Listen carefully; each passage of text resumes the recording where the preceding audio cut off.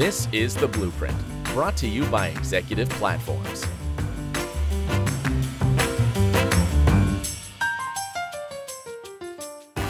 Hello again, everyone. Welcome to another episode of Executive Platforms Blueprint podcast series. My name is Jeff Mix. I'm head of content and research with Executive Platforms, and I'm joined today by Willem Sundblad. He's one of the co-founders and I believe CEO of Oden Technologies, which is one of the great organizations out there leading the way in pooling data and making the digital revolution make sense. I've had the pleasure of speaking with Willem before, although not in a podcast format. So I'm excited to have this conversation today. Willem, thank you so much for joining me. Jeff, thank you so much for having me. Looking forward to it. What does Oden Technologies do? Well, we help manufacturers capture their data, make it useful, accessible, and accurate. And then on top of that, we help them with guided analytics, predictive analytics, and prescriptive analytics, all in the name of trying to make sure that their people are as effective as possible with their time. Because a lot of this comes down to how can you increase your speed of problem solving so that you can make more, waste less, and innovate faster. You gave a presentation at NAMES 21 about the importance of an accurate foundational data set in getting fast ROI from a digital transformation. Can you give us a quick overview of what you shared with the audience?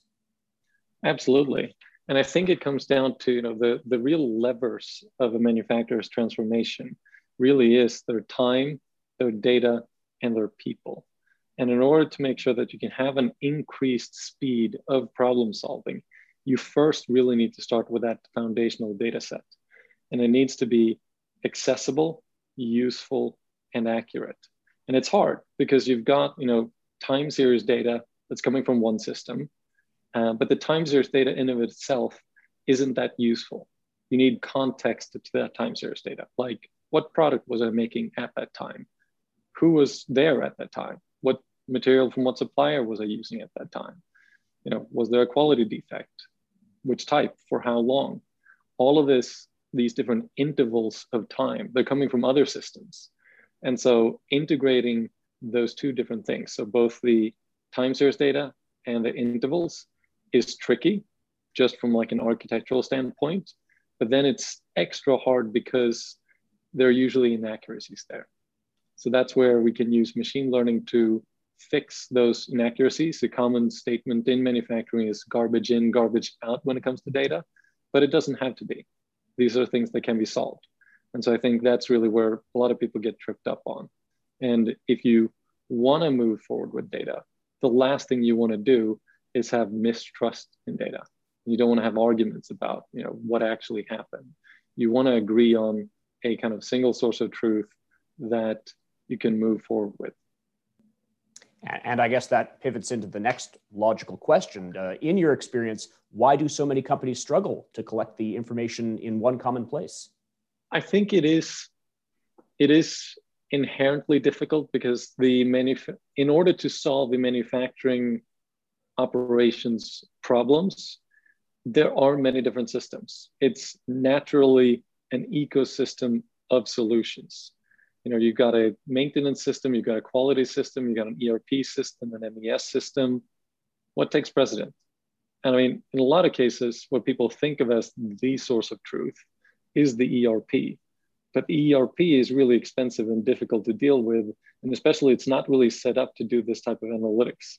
So you need something that actually glues it all together, that people can work with, that is easy to work with, and that can scale and not be an inhibitor to your speed of deployment, speed of scale, and again, speed of problem solving. So we haven't, up until now, we've built these big, almost monolithic platforms for different use cases.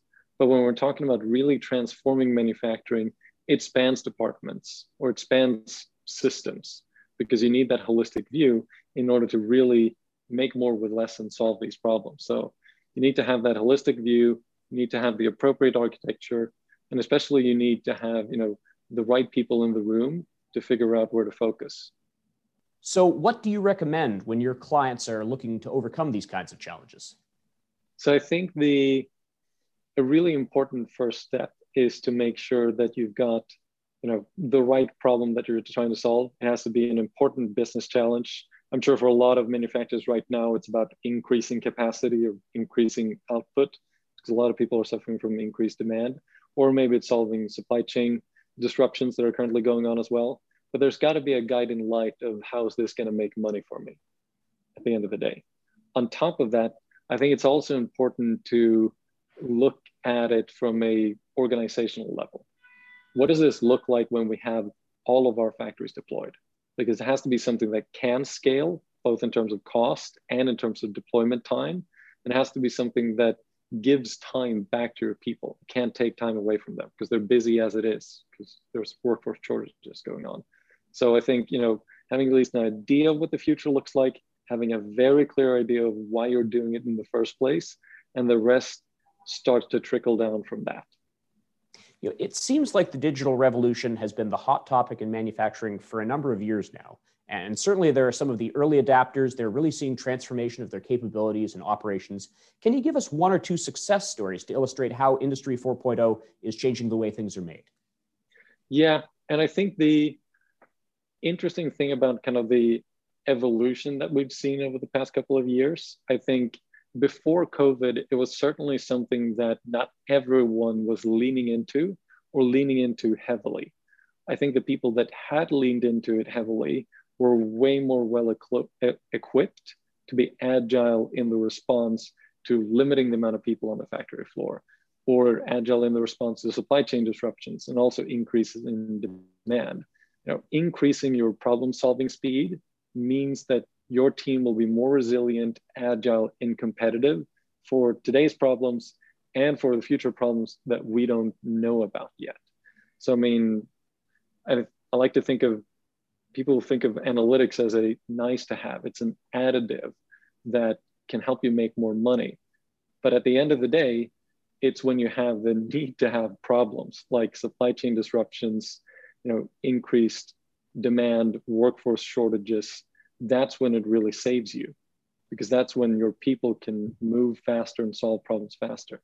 So we've had tons of examples right now in this capacity crunch where customers have increased their output of key products with 10 to 15%, just because their team has been able to solve these critical bottlenecks, solve these process challenges to really just serve their customers better. But it usually comes down to solving their customer problems faster to increase output and solve quality constraints. Now, you mentioned COVID-19, and I completely understand, for digital revolution people, this has been, it's made believers out of the doubters. It has changed perceptions for a lot of companies where this used to be a nice to have or something we're starting. Now there's a lot of emphasis. Now there's a lot of we need to get on this. Can you expand upon that point? Yeah, happy to. And we've certainly seen that people that had leaned into it, they were faster to respond. They were more agile and competitive in solving some of these critical challenges. If you're going to limit the amount of people on the factory floor and you're going to limit the people who can go to the factory, you need to be able to collaborate and work and solve problems without being face to face. It's just very simple. And you have a lot of technologies that before, I think were seen as gadgets or nice to haves, like for new equipment, commissioning through augmented reality and virtual reality. That's how business was done in the last year. And before, it was something that people showed as a cool thing that this may happen in the future. And so it certainly has been a catalyst for a lot of real change in the industry. But I think the biggest change that I've seen is that before, you could see digital transformation being something that was driven by individual champions within businesses who saw an opportunity to really change their business. Now we're seeing it as a board-led initiative all over the place, because the board is now asking the management teams, what is our digital strategy? And if you're in 2021 and you don't really have a digital strategy of how you're going to be relevant, resilient, and agile in the future, I think everyone's making a mistake. And you mentioned teams in there, and I thought that was important. When I talk about technological transformation, I also want to talk about the people involved in that transformation. Can you talk a little about how IIoT is changing people's working lives? What is their typical reaction when these new tools and technologies come into an existing operation, and how does people's perception of it change over time? Yeah, I think we often see that, once people are, engaged with these types of tools, they quickly remember problems that they had in the past and think about, if only I had this then, that headache wouldn't have been so bad. You can usually find, people get more time back because they can spend their time solving, high value problems instead of spending time doing non-value added tasks. I mean, it's a very simple lean principle that I think fits perfectly into this idea of lean plus digital. When it comes to the people involved, I've also seen a change in the role of the CIO. I think the CIO has grown in importance in terms of really charting the direction for the company and kind of spearheading this transformation. But it's still really the COO who needs to set the standard of where they're going, because usually the CEO is where the rubber meets the road in terms of engagement, change management, and making sure that people are making bold moves. So I think there are a lot of critical players in this whole transformation across the organization. So really the alignment from top down on why you're doing it in the first place, who's going to be involved, and how do we equip them with the tools to be the best selves at work is really kind of the guiding light for all the best performing teams. I feel a lot of people in the manufacturing space understand digital tools are coming, and there is a natural conservatism. What they've been doing works, they understand it, they're comfortable with it, and probably someone assigns them, hey, this is happening, you need to come up to speed. And it can seem daunting. I mean, there's a lot of information to understand. You don't want to buy something expensive that doesn't work. What do you say to people like that when you're talking about these tools? It's a great question, because I do think that there's a lot of inhibitors in manufacturing in terms of the history. I think a lot of people spent a lot of money, a lot of time, and a lot of pain in doing ERP rollouts and integrations. So they assume that new digital tools will be more expensive and take longer than advertised, because that's what happened with ERP. It's not necessarily true anymore, but that is a challenge that needs to be overcome, because the time to value, time to deploy, and the time to engage your people is, night and day difference. But that is still a perception that needs to be overcome. I think the other piece is, there are a lot of competing priorities, and the easiest answer is always no. Because if you say no, you don't have to do another thing. And that's great, because your plate's already full. So it comes down to, is this one of your top 3 things as an organization? Or maybe said in a different way, when is this going to be one of the top 3 things for your organization? Because how are your competitors reacting to this? Are you going to be a first mover? Are you going to be last?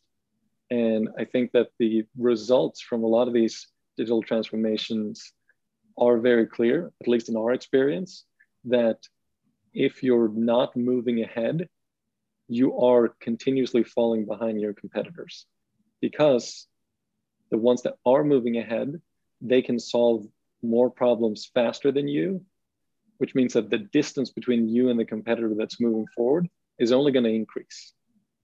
We've covered a lot of ground here. Could you give us 1 or 2 key takeaways you want manufacturing executives to think about further after hearing this interview?